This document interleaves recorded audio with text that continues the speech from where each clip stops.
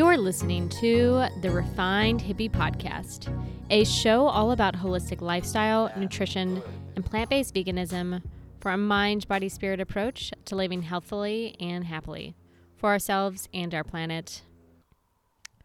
Welcome back to another episode, my lovely friends. I am your host, Rebecca Henson.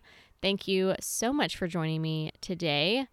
Before we get started on this episode, I just would like to ask you, if you have been enjoying these episodes and this podcast, please be sure to like, subscribe, and share.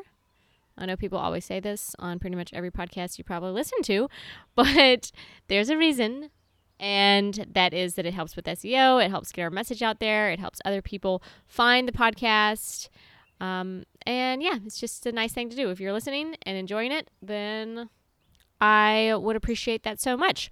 Also, you can write a comment about the podcast. I mean, you could basically just say, I love this podcast. I don't know. I enjoy it. Whatever you're feeling, if it's a positive thing, I hope, then that would be awesome. So thank you so much. And thank you for joining me. And with that, we will jump right into today's episode, which is with my friend Chris, aka the Vegan Sheepdog. Chris is a once-upon-a-time hunter-turned-vegan animal activist who is now passionate about rescuing animals and spreading awareness about veganism and animal rights. Today, we chat about his story, from hunting with his father and grandfather to hugging cows and saving animals with his wife. We discuss how one special cow changed him and his wife's life, and we get into ethical lifestyle, challenges faced when going vegan, mushroom hunting, different mushrooms. We also discuss the dairy industry and the many different unfortunate truths behind the dairy industry, rescuing animals, animal sanctuaries, and much more. It is a super inspiring episode, and I hope you enjoy. So without further ado, here is my interview with Chris, the Vegan Sheepdog.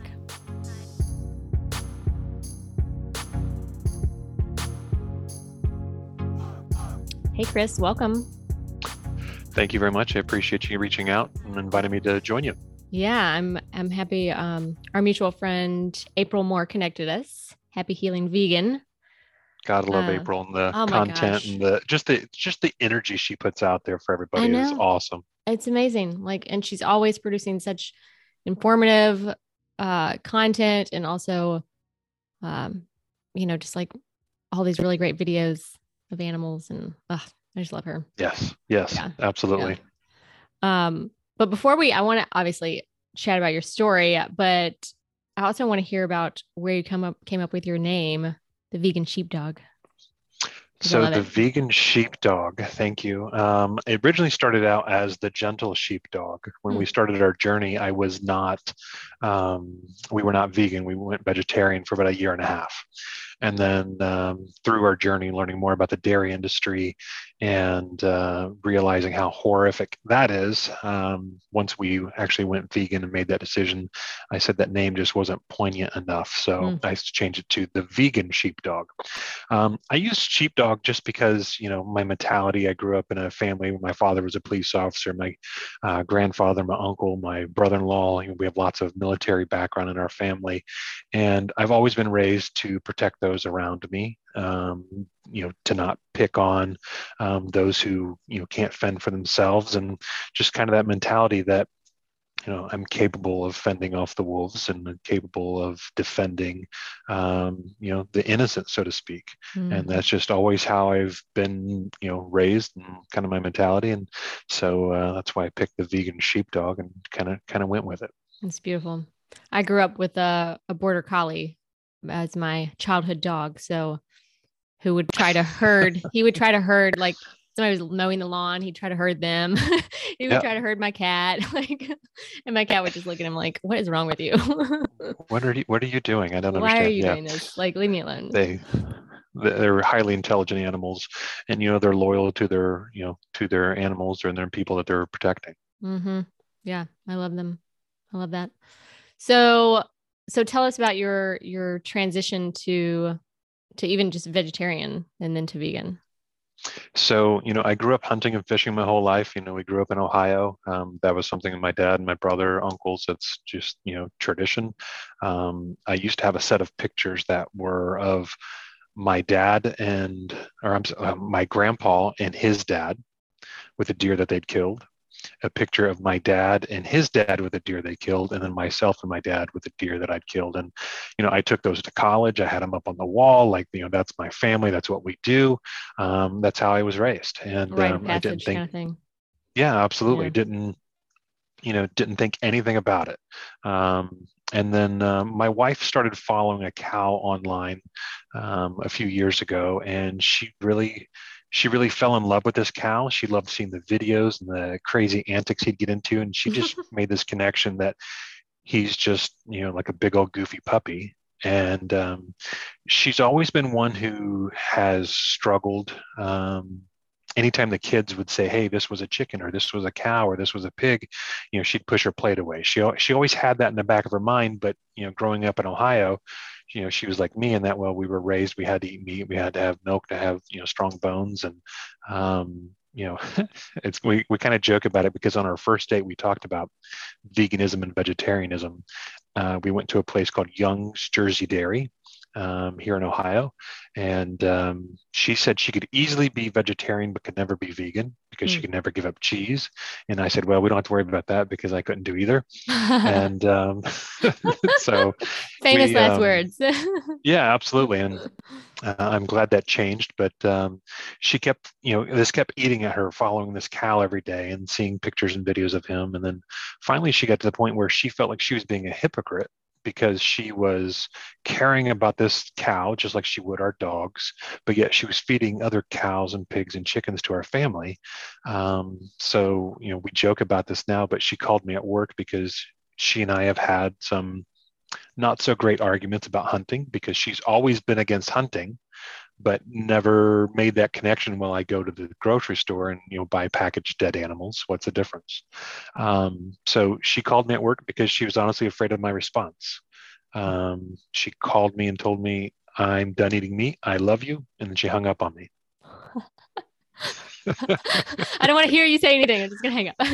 Yeah, that she just and I hate as a partner putting her in that situation to make her Mm. feel that way.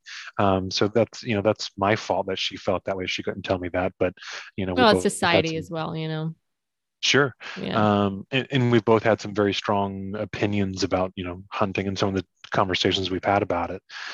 So about a half hour later, I called her back and I said, look, if that's something you want to do, I'll support you at home.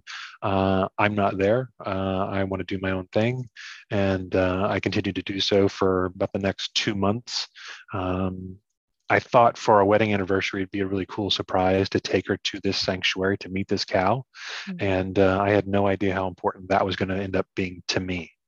Mm. So going to the sanctuary, meeting this cow, seeing his personality, putting my hands on him, it allowed me to make that same connection that, if I can pet this cow and he responds like my dog does, I wouldn't do anything to harm my dog. Why would I harm this cow?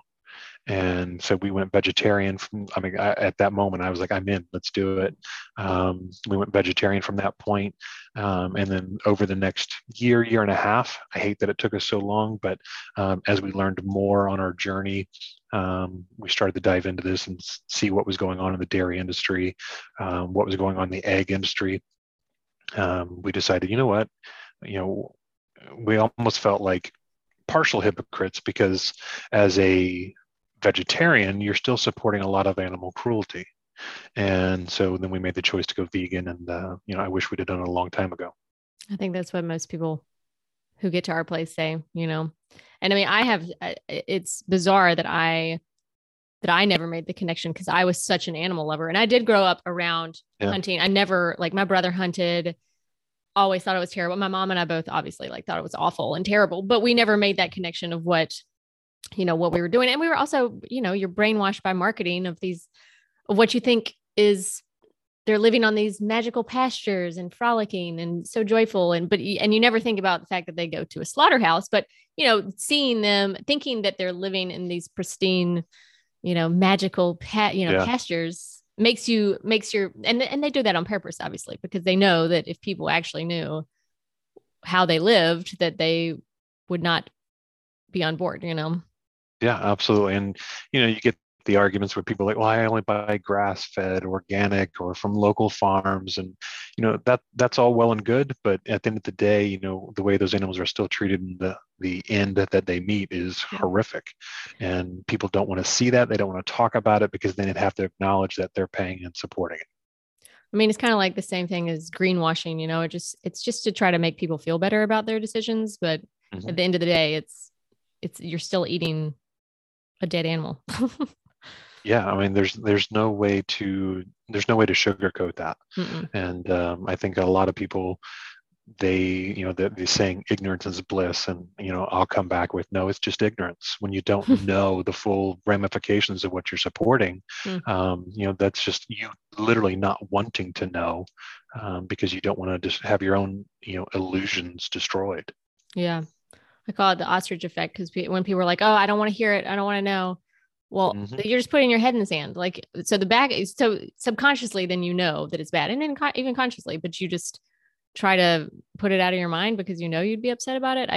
Now that I know what I know, I'm like, there's no, there's no question that I mean, I know it's kind of sad that I'm sure you're aware of certain like influencers and stuff who have had big platforms around being vegan, and then all of a sudden they come out with a video and it's like, why I'm not vegan anymore. And it's just like, well, one usually they have you ever followed the Goji Man, his videos on YouTube? No, I'm not familiar with So that. he's awesome. So he's in the UK and he does these videos on like kind of going over the people who come out saying they're not vegan anymore, who'll do like a Yeah. whole video on like, and then look back at their old videos and it's like, well, they did all these extreme, like one person like was drinking their pee, like this just these crazy things. And then they blame veganism on them being unhealthy. And it's like, no, you already had like body dysmorphia or orthorexia, just an Yeah. unhealthy relationship with food. And like, it was already a recipe for disaster, right? But where was I going with that? I don't know. I just kind of went off on a tangent. About the people who say that they were, vegan Oh, in their yeah. And I mean, videos. and I've said this to, I know this might sound dramatic to some people, but hypothetically, which is never going to happen, it's never going to happen that they're going to say like, oh, actually you do need to eat meat, and plant-based is not healthy. Even if that did happen, I would probably just die. Like I just couldn't do Yeah. it. Knowing how I feel when I'm, it's funny. So, there's a difference between like, eating vegan, which can be unhealthy, Right. um, versus focusing on whole food plant-based. The difference you feel when you're eating whole food plant-based, I don't care if they come back and said it's the worst thing for me. With my connection with animals and how I feel when I eat that way, I'm still going to continue to do it. Exactly. Exactly. Yeah. I mean, I say I'm a plant-based vegan because I'm plant-based for health and then I'm vegan for the animals. So Sure. it's, yeah. I mean, obviously if you are just vegan, that's fine. That's great too. But a lot of anything processed is not good, whether it's animal based or vegan based. I mean, to eat that often is certainly not good for you, but every now and then it's okay, Absolutely. have a Beyond Burger, for celebratory reasons. Yeah, there's nothing wrong with that, but there's definitely a disconnect there, and a lot of the folks that are come back and say they're no longer vegan, I they weren't vegan in the first place because it's like they missed that ethical connection, because veganism is not a diet. It's a ethical lifestyle to avoid and eliminate animal cruelty and exploitation in all forms possible. Yeah. And so I think they miss a lot of that. And of course, that's what the news hits on versus, the news didn't, we put it out there, but when Ricky Gervais finally said, hey, I'm vegan now, they didn't really look at that. They kind of just, they kind of glossed over that, Yeah. while, I made sure I put it out there. Good. Somebody needs to. Well, I mean, the reason why the media doesn't talk about these things is because, when you look at their funding, if you watch normal television, the commercials, half of them are fast food restaurants for $2 burgers. And then the other half is big pharma drugs to fix the fast food that you ate, So of course they don't say a peep about it. It's their bread and butter. No, absolutely not. You brought up fast food, and it's so funny. Prior to going vegan, we would regularly go to McDonald's and Burger King and Wendy's, and no one, including my parents, would say a word about what we were feeding the kids. And then as soon as we went vegan, they're like, "Oh my God, are your kids going to be healthy? Are you?" It's like, "Oh wow, let's back up a little bit." Isn't that bizarre? Yeah, It, they it don't really it really is. everybody becomes a nutritionist when you say you want to go vegan, but when you're filling yourself with like nasty, I don't even know, it's not even food. They don't care. Oh, that's Yeah. normal. So are your kids are vegan as well? So we've got a kind of a mixed bag. So we are Yeah. a blended family. So I've got two daughters that are out of the house. I got two daughters that are still at home, and when they go back to their mom is not on board. She doesn't feel that they're old enough to make the decision. So one of them finally, she's 13, she'll be 14 here at the end of the month. She said, "Look," she goes, "I'm not eating meat. Mm. I'm not."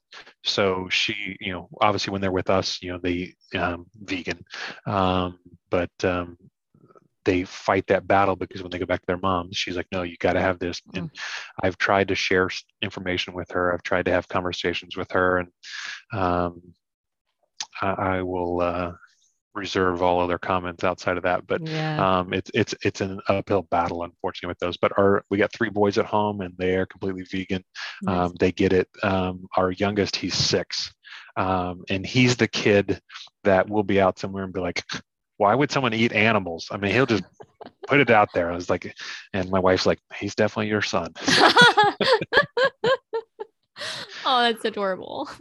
Yeah, he's good for a constant laugh here and there. Oh, that's awesome. So I mean, back to y'all's story. I mean, what was the other than the dairy, obviously, and eggs being, and I feel like that's often one of the last things to go for people, or seafood, Sure. because seafood is they're so disconnected from, it's so alien any type of marine life. So it's easier to eat seafood and not feel as bad. I feel like that is the mentality of it. But what were some other challenges? I know you say you were a hunter, and that is, you know, that's a whole nother issue of like trying to talk Yeah. to a hunter about this, obviously. My dad and I, when we first decided to stop eating meat, this is before we even went vegan. He and I had some awful arguments. Mm. The first year I didn't go deer hunting with him, he he'd sent me a picture of a deer he'd killed, which is something he normally would have done, and you know, I didn't want to see that anymore because I'd made that choice that I don't want to harm animals, and I simply said, I would appreciate if you don't send me those pictures anymore. And that turned into, like, you'd have thought I told him to go fly a kite, cussed his mother up and down, Oh. and it was not good. Mm. And we continued for quite a while to have some difficult conversations about it. But now I'm happy to report to my dad, probably 85 to 95% plant-based. What? That's And awesome. he hasn't killed a deer or gone hunting in the last 2 years. So um, What? Wow. good progress there. That is. Now, and most of that, and I'm fine with that. There's different reasons people come to veganism. They come to it for the animals, they come to it for their health, or they come to it for the environment. And I kind of describe this triangle. There are three pillars to a triangle, and if one side is impacted, the other two are as well. So if you come here for your health, you're helping the animals and you're helping the environment. If you come here for the animals, you're helping the environment, you're helping your health. So he's primarily from a health standpoint. So I think he'll eventually get there, but Mhm. he's the kind of guy, he'll eat whatever you put down in front of him. Mm. So it's my stepmom I really got to get to, and she's I mean they've got they've made a lot of progress. We're very fortunate for that. My wife's family, when we get together with them, we have holidays and cookouts and things. It's all completely vegan. They've been so Wow. supportive, and that kind of spurred over our first Thanksgiving that we had, and where we had our food and they had theirs. And my wife told her mom, said, it's kind of difficult to sit down and enjoy a family gathering and to see animals that we're rescuing or trying to rescue on your plate. And so while they're not vegan, they do make sure that when we come over or we have a meal there, that everything is vegan, and Wow. it's been awesome. That's amazing. I do not have that same experience. But yeah, I've heard some horror stories about families. Uh, you know, Back to the whole hunting aspect. With my past, I talk about this regularly in that I'm able to have that conversation with the farmers, hunters, and ranchers because I've done a lot of those same things. While I'm not proud of it, I can't change it. I decided to use that as a tool and not as a crutch. I can bridge the gap in some of these conversations. Hmm. That someone who grew up in the inner city in California that has never, done some of these things, if they're yelling and screaming at someone who grew up here in Ohio, like they're not, they don't have a way to connect and have that No. conversation in a way that is conducive to getting anywhere. Hmm. I'm able to do that. And, I guess if there's anything good that came out of my past, that's definitely, part of it. And I try to use that as a positive tool to, have those conversations. Absolutely. I mean, being a male and also a male who has had that past makes it a lot easier. I mean, if I'm trying to tell somebody that they shouldn't hunt, I mean, I've never had that, that feel or and that camaraderie that goes with it, or like you were saying, the photos with your dad and with you. I mean, it's kind of a rite of passage in certain, areas of the country and the world probably. So that definitely makes it easier coming from you. Definitely makes a difference. Yeah.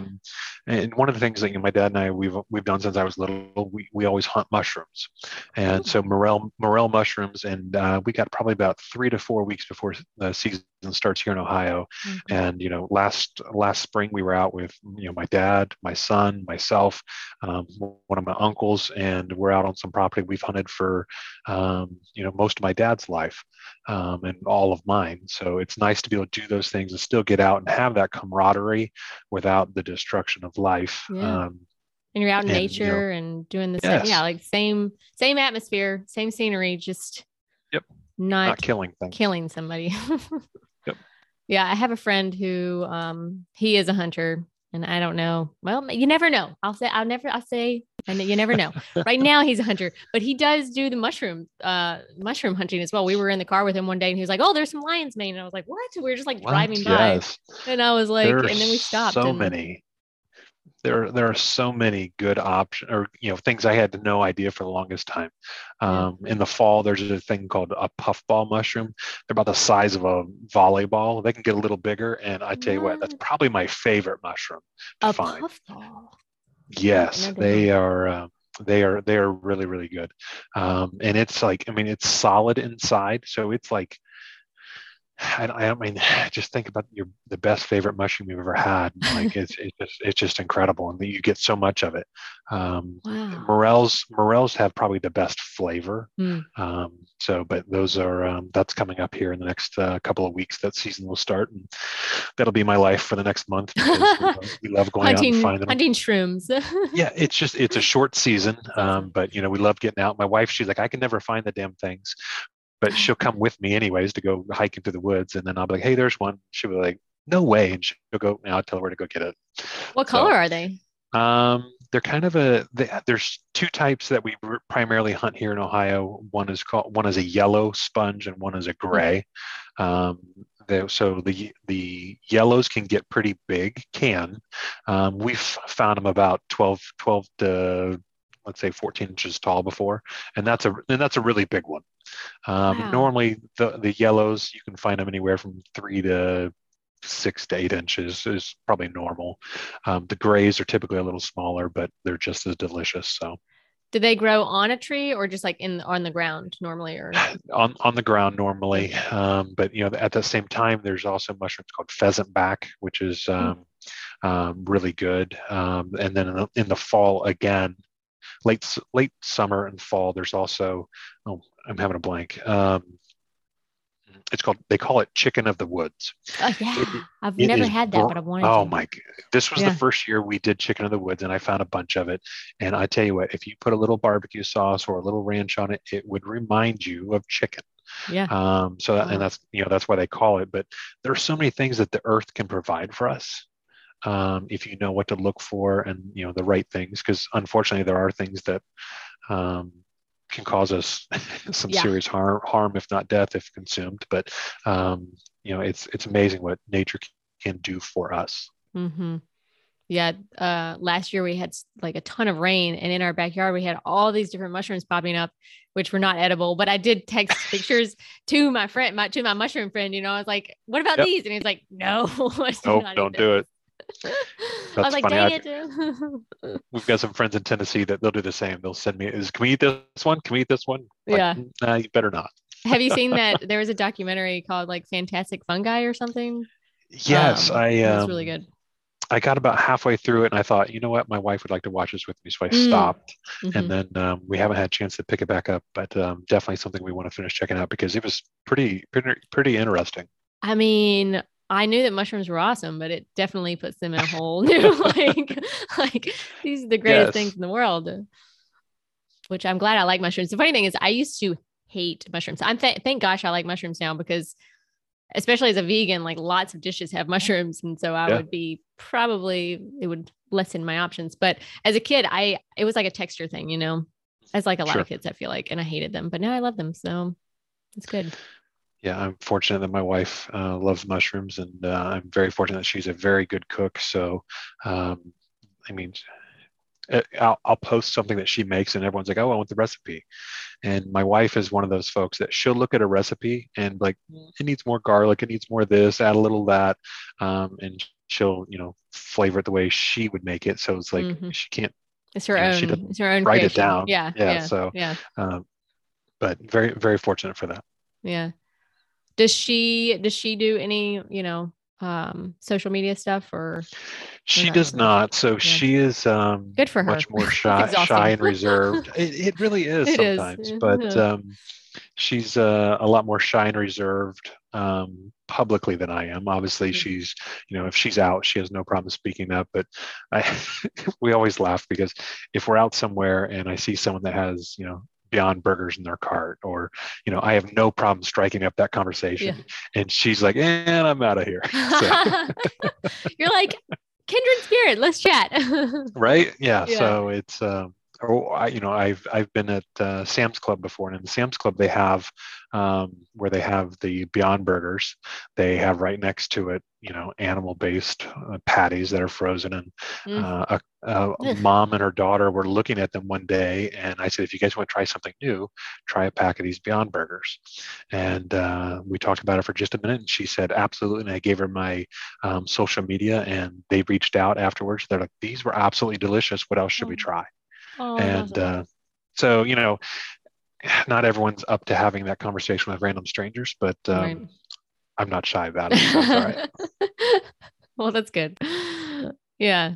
I mean, every person that we can reach, is a little bit less hopefully less animals that will be killed. I don't know if you so the stats for meat eaters in Western countries is going down, but apparently in like, you know, countries that are becoming more wealthy or more, that were third world and are obviously getting more money and whatnot, and then they in turn want to eat more meat. And I don't know how we like stop that before it begins.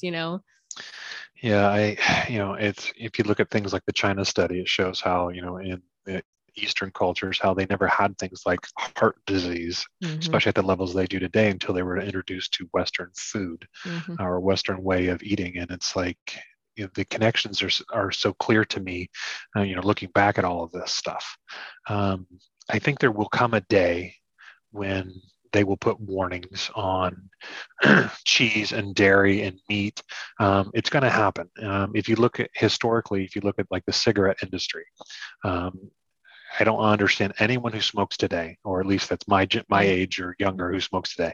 But it took over 7,000 studies for the U.S. Attorney General to put a warning on cigarettes. Part of that is because the cigarette industries were funding a lot of these studies and paying a lot of these doctors. So, as a rule of thumb, anytime you look at a study, see who paid for it. That will show you or tell you, a lot about the study. So see who has to gain something by the results. And I think at some point we will see warnings on food here, or on, I should say, dead animals that a lot of people still see as food here. Yeah. I call it dead animals.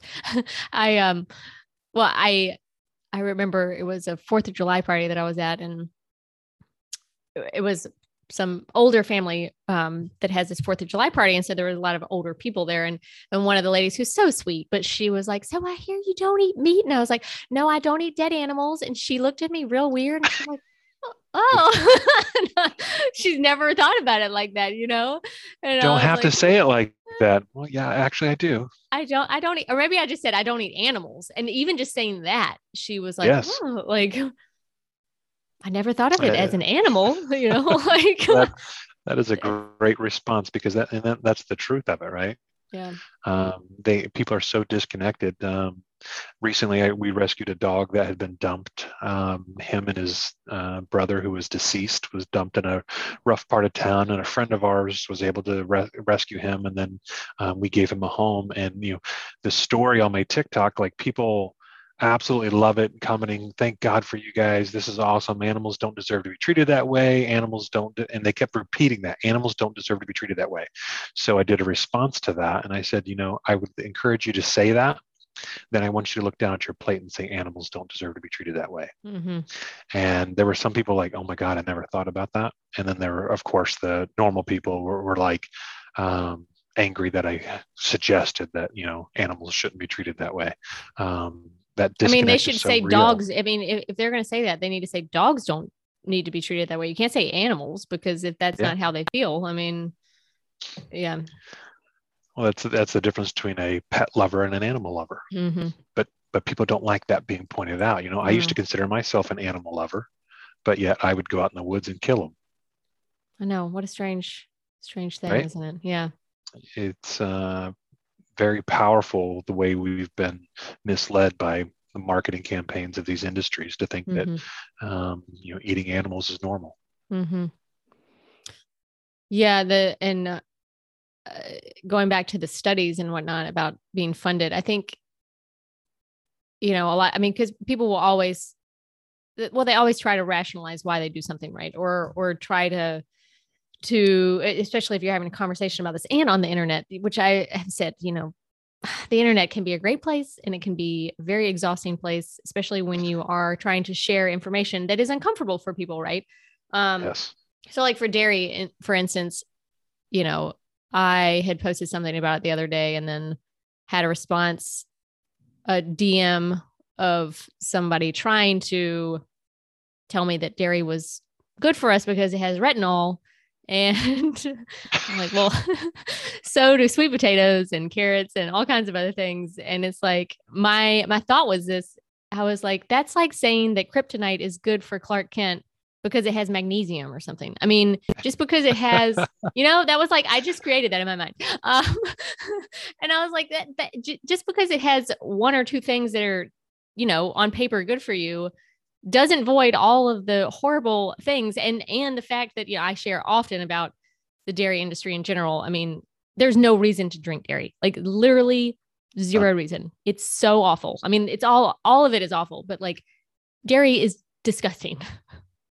It really is. And if people really allowed themselves to see what goes on, so this has been a big topic of discussion right now, because so the brand Coconut Bliss, for 17 years, they've provided, non-dairy ice cream, and that's been their entire platform, all of it. Well, they just rebranded as Cosmic Bliss, and they introduced a new line of organic, grass-fed horse shit, Oh my of dairy gosh. products. And so I asked the simple question. I said, if you want to, it doesn't matter how wonderful they take care of the cows. It doesn't matter how wonderful they are to them. Ultimately, you can ask any dairy farmer this, and this will upset them. What happens to the male calves born on your farm? So, I posted that on the CEO's Instagram and was immediately blocked. So I've got multiple friends that, they are still commenting, and they keep getting blocked from their pages too. And the answer is, they're either sent for veal or they're left to die. Because male calves in the dairy industry are a byproduct. They're waste. They don't produce anything. And if people realize that, they would. I would hope most people would stop supporting it. Mm-hmm. Yeah, I mean, I share those videos of, and also the what are those the crates that they're in or whatever that they put them Veal in? crates. Is it called a veal crate? Oh, yeah, that's what it's called. Yeah, it's terrible. Of them like in the snow and like literally like freezing to death, and it's like, how can you're supporting this? I mean, yeah. I don't. There's no way around it. No, there's really not. To show the level, and this doesn't speak to all of the farmers, but so back to where we went on our first date for my wife and I, Young's Jersey Dairy. I went there to attempt to rescue a calf that was there, and I talked to Jay Young, who is one of the founders, sons of Young's Jersey Dairy, and I asked him. I said, point blank, I said, what happens to the male calves born on your farm? He said, I don't give them any food. I don't give them medical treatment. I don't give them shelter. I leave them where they were born. I call the neighbor. Sometimes he comes, gets them, and he's able to rescue them, and he raises them for beef. What? And so every time here in this area, they always have stories and festivals going on out at Young's Jersey Dairy. And every time I see it on our local news pages, I share that exact story. That is a conversation I had with him. And he just said it so nonchalant, like it was. Oh, like he was cold, very much matter of fact. Yeah. And we don't allow males to live on this property. Apparently, I guess he had I don't remember if it was a great uncle or his grandpa, somebody of that nature was nearly trampled and killed by a bull on their property. So you're going to damn the rest of them. And so now they hate all males because yeah. Yeah, you probably agitated him anyways, or I mean, they're terrible. I mean, who knows? Like, I don't know. I mean, what you guys are doing to these animals. I mean, I'm sure they get tired of your crap.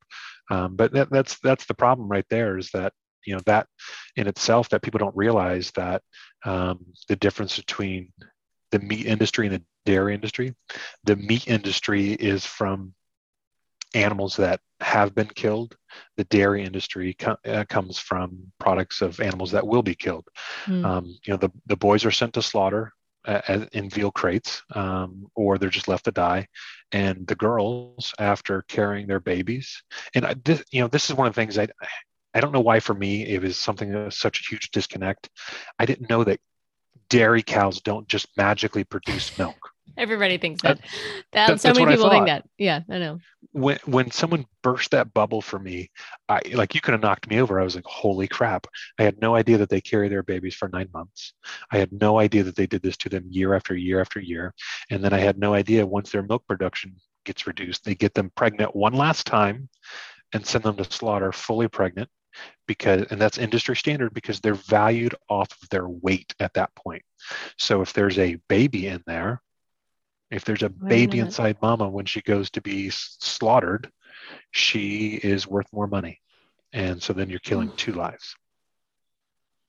But, I've seen those pictures, but I didn't realize that it was every time. I thought that was just on accident or something. I don't know. That they don't do anything by accident because they calculate both the weight, the gestation period, and how much money they got to put into feeding this cow, and the timing to send them to slaughter.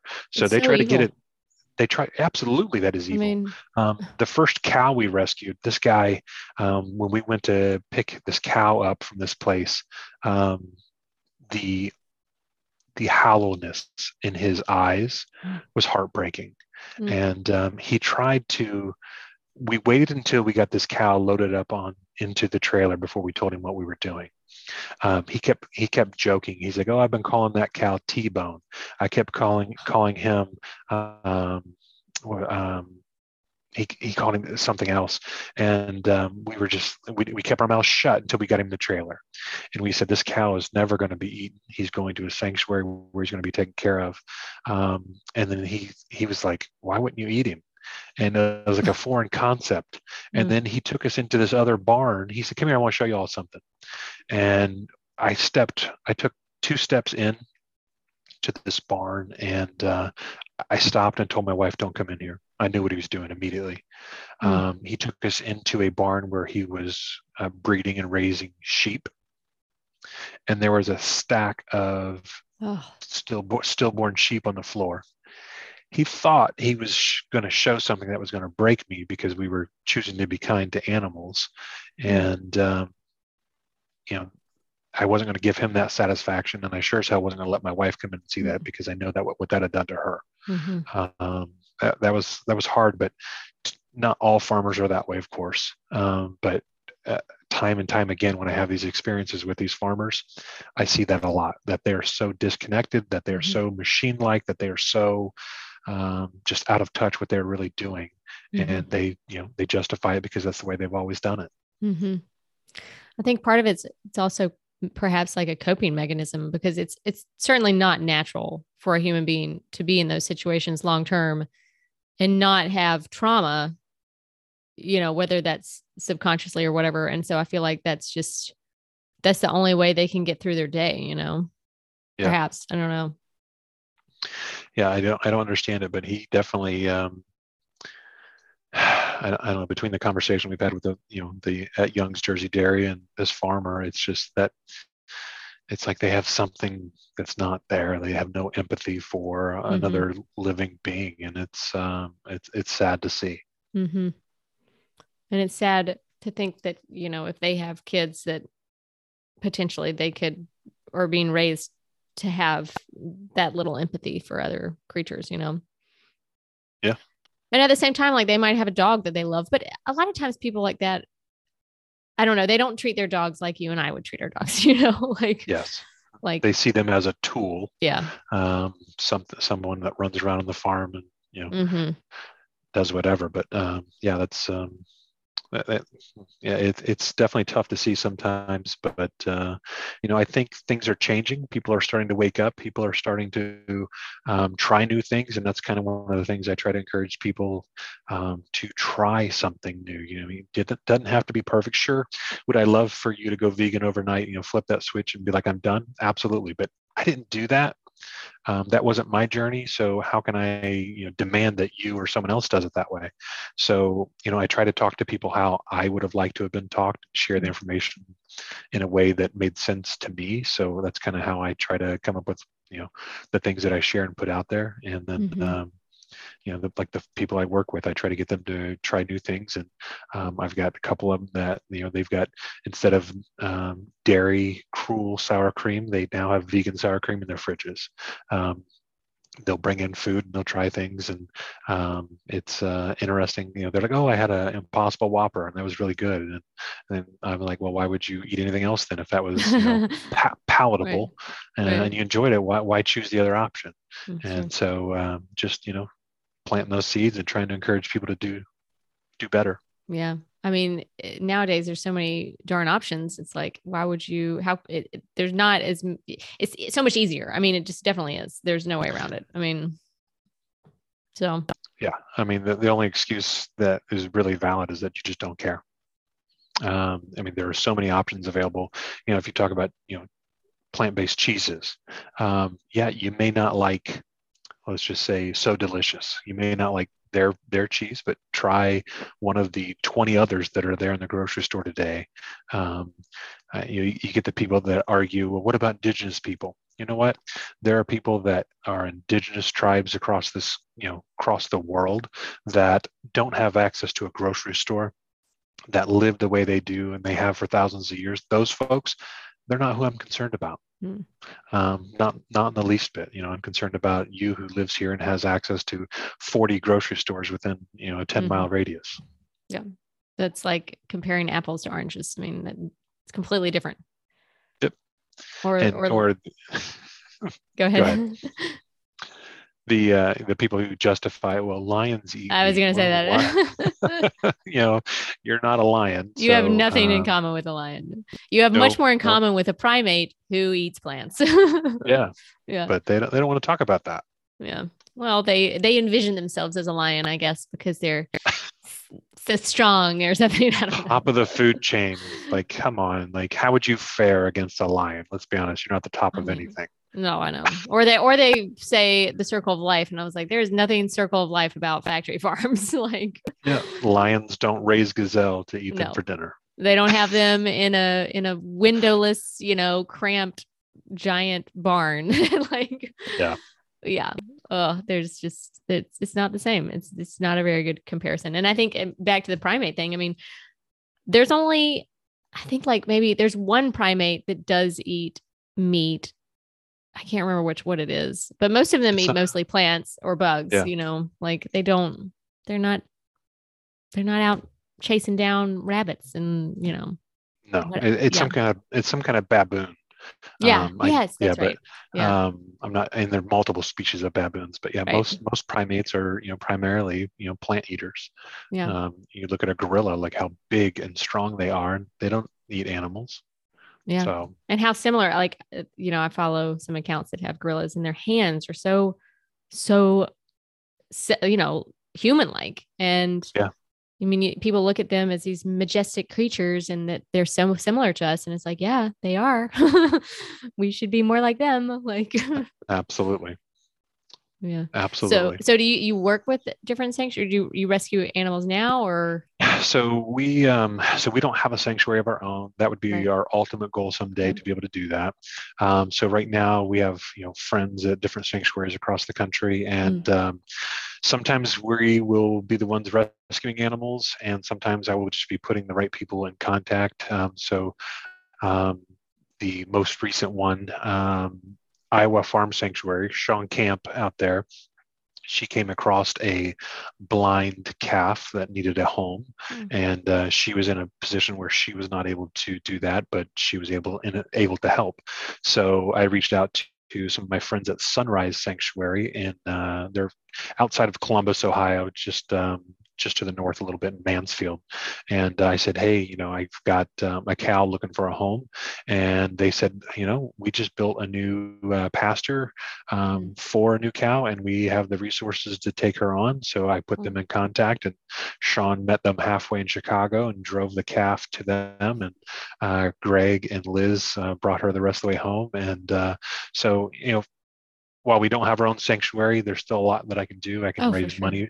I can help raise money for sanctuaries. I can, help highlight different sanctuaries across this country. And, I think it's important, the big sanctuaries that are out there, like Iowa Farm Sanctuary.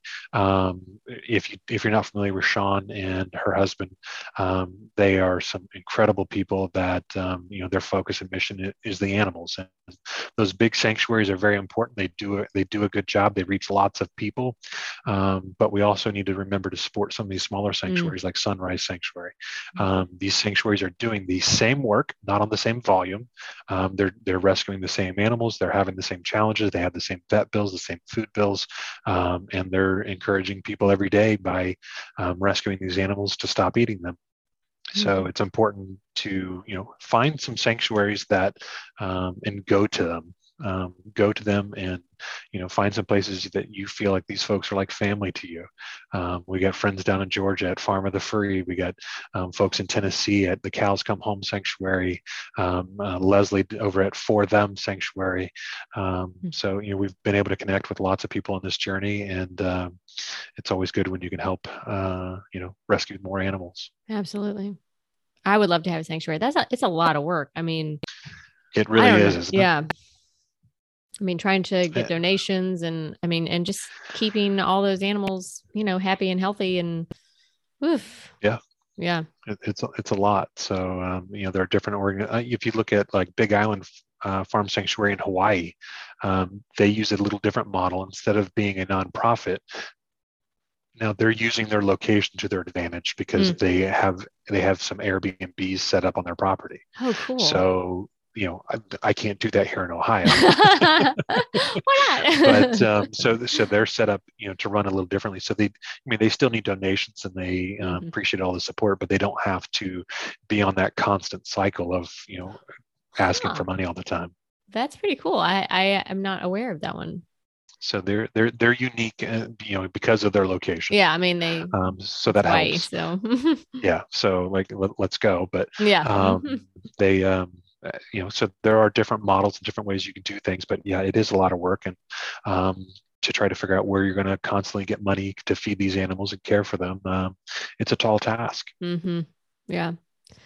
Um, that just made me think. So I live in North Carolina right now. I'm from South Carolina, but I moved to North Carolina in 2020. And as you know, North Carolina is the pig Yeah. capital of, I guess, the world, right? And whenever I drive back to South Carolina, which is about 2 hours away, on the highway, I pass by about four factory farms that I'm assuming they're pig farms. I don't know. But, you know, most of the time, like when I was in South Carolina, I didn't have to pass by them. And now every time I go to see my family, I have to like see them. And it's just like so disheartening. Oh, and then one day we actually went the wrong way and passed by the Smithfield plant. It is ginormous. It literally is like its own freaking town. And I videoed like from the start to the end because I mean, it was very overwhelming. Like just imagine, Yeah. visualizing that whole thing. But yeah, I mean, living in this state is kind of is disturbing. I don't know. Just That would be hard to see that every day. yeah, It really would. And yeah. people don't realize it. Um, there's so much that they just want to ignore. And, Mm-hmm. no one would want to live next to Smithfield in any No. of their processing Mm-mm. facilities. But yet those people support Smithfield and continue to eat animals that, support these companies. So it's like, you're still part of the problem, even Mm-hmm. though you yourself wouldn't want to live there, but we'll make other people live next to, Mm-hmm. where they And are. then yeah, and then they get sick from all the fumes and oh gosh, I don't even that's a whole nother subject. Anyways, so what do you have kind of in the works now? I mean, how I know you have a podcast, yeah? I do have a podcast, and I have You say that as like um, I have thought about revamping that. I'm trying to figure out. I want to come up with something that is a little more unique, hmm, than just the normal podcast. Um, my cool. my first season of my podcast, which is the VSD podcast, it's available everywhere, but it's just me rambling, talking about different subjects. I don't have anyone on, Yeah. having conversations like this. Um, that's something I would like to get into. Um, I just, it's one of those things. There's only so many hours in the day, I and know. I know. we It's a do lot. what we, yeah, Yeah, it is. we do what we can do, and I think I want to revitalize that, and I want to find the proper format to be able to do that. So Mm-hmm. that's probably next on my list. For the time being, I'll continue, speaking up and having conversations with people the best I can, any chance I get that opportunity. Absolutely.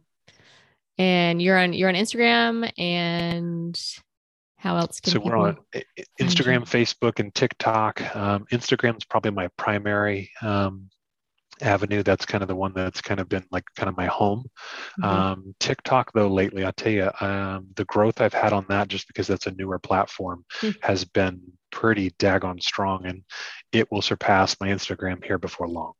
Wow. I've been So holding off on the darn TikTok. I don't know. Should I get on? I was reluctant for a long time, Yeah. and then I joined, and I joined to watch, Yeah. and then I started seeing, more and more vegan content, and then I was like, okay, I think it's safe. I can jump in here, and um, I think it's a growing platform. Um, I don't know. I think anywhere you're putting out the content that people like and want to consume or interact with, I think that's where your platform will grow. For some reason, my Facebook is about half the size of my Instagram, even though I share the same content and am as active on it. So, I It's a don't know different if it's vibe. because, Yeah. yeah, it Yeah. really is. And Instagram's still going well, but those are my three primaries that I have out there in the world. Cool. Well, thank you so much for coming on. This Well, was I really awesome. appreciate the invite, and it's always good to, you know, it's always good to have dialogue with folks who, feel the way that we do. Yeah. And it's funny, like, you can have a conversation with another vegan and have something new that you didn't know. Mm-hmm. It's pretty cool when you learn something new or a new idea or experience or a new rebuttal when someone brings something up. So I think it's important that we, not only do we talk to each other, but we got to talk to other folks who haven't started their journey yet. And Exactly. I would rather have, I'd rather have 1,000 people starting their journey, making changes in their life, working towards reducing and eliminating animal cruelty from their life, than having that one so-called perfect vegan, because let's be honest, it doesn't exist. Um, I think we need to do more to encourage people to start doing something, even if it's not perfect. I'd rather have people get started than to continue to ignore the problem altogether. Mm-hmm. I think that idea of the perfect vegan is what makes people not want to even try because they're afraid they won't be Yeah, that, and that they'll fail or something. But, there is perfect, our society has to get over. I'm definitely have a perfectionist personality and it can be debilitating. So I try to encourage other people to to actively try to get out of that mindset because, we just all have to try our best. And I know you say when you know better, you do better. And yeah, that's basically what it is. So yeah, I yeah, appreciate you absolutely. for speaking up and speaking out. Oh, people say that they appreciate that, and my response when someone says thanks for speaking up for the animals is that that's the least that we can do, right? Absolutely. So we can all do something. Mhm. We all don't have the space to have a sanctuary. We all don't have the funds to run a sanctuary, but we can do things to support sanctuaries. We can volunteer. We can, share their stuff on social media. We can spark in conversations with other people to start their journey. There's lots of things that we can do, and that doesn't mean that you don't have to run your own big page like I do. You don't have to have all of this, but even sharing amongst your friends, your family, even if that's hard, they may not like your stuff, but they're watching, they see it, they Mhm. listen, and those seeds sometimes come back to grow. I have had multiple friends that in the beginning were like, oh my God, stop talking about it, I don't want to hear about it. And now they're like, hey, what burgers do you like best, or what would you try for this, or what cheese do you like? And they may not comment on it, they may not share it, but I'm telling you, they see it even in your own little circles, and that's very impactful. So Mhm. Yep, that's the key is just planting that seed and slowly or surely people will wake up. absolutely. So I appreciate the conversation today, and happy to do it again sometime if you want. And if there's anything I can do, if you have anything that you're putting out that you need help with, we're happy to put good positive stuff out there, just like our friend April. I love sharing her content and putting it Yeah. out for everyone to find. I think it's so awesome when you connect and find people that are like-minded and have that same passion, that same goal to encourage people to stop eating animals. Absolutely. Yeah, we'll definitely have you back on for sure. And thanks again. Anytime, if you need something, let me know. Okay. Until next time, peace and plants.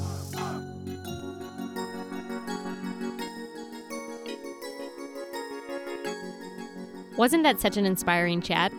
I hope that episode has helped empower you to be more outspoken about veganism. Maybe it helps inspire you to eat more plants or eat less animals wherever you are in your journey, or to help share this information with others, because I know it's a very uncomfortable topic for most humans, because deep down, we know it's wrong. And that's why we feel uncomfortable talking about it or learning about these things, learning about the truths of meat and dairy industry and egg industry. So hopefully you feel inspired by that. I know I do. It always makes me feel more empowered to talk about it with others. It is a topic that I am so passionate about. I love animals so much. It hurts my heart just a little, but I know that, trying to do the right thing. And that's, at the end of the day, I mean, it's better to just try, and it's okay. Like we said, perfectionism is very toxic. So it's okay if you're not perfect all the time, but as long as you're putting out some effort, that's amazing. You're doing great, And I just appreciate you so much for being compassionate and being open to talking about this or listening about this, and caring and being empathetic about all the creatures on this planet that most of us care about and do love and don't want to see hurt. So thank you so much for being a beautiful light on this planet that we need so desperately. So until next time, my beautiful friends, peace and plants.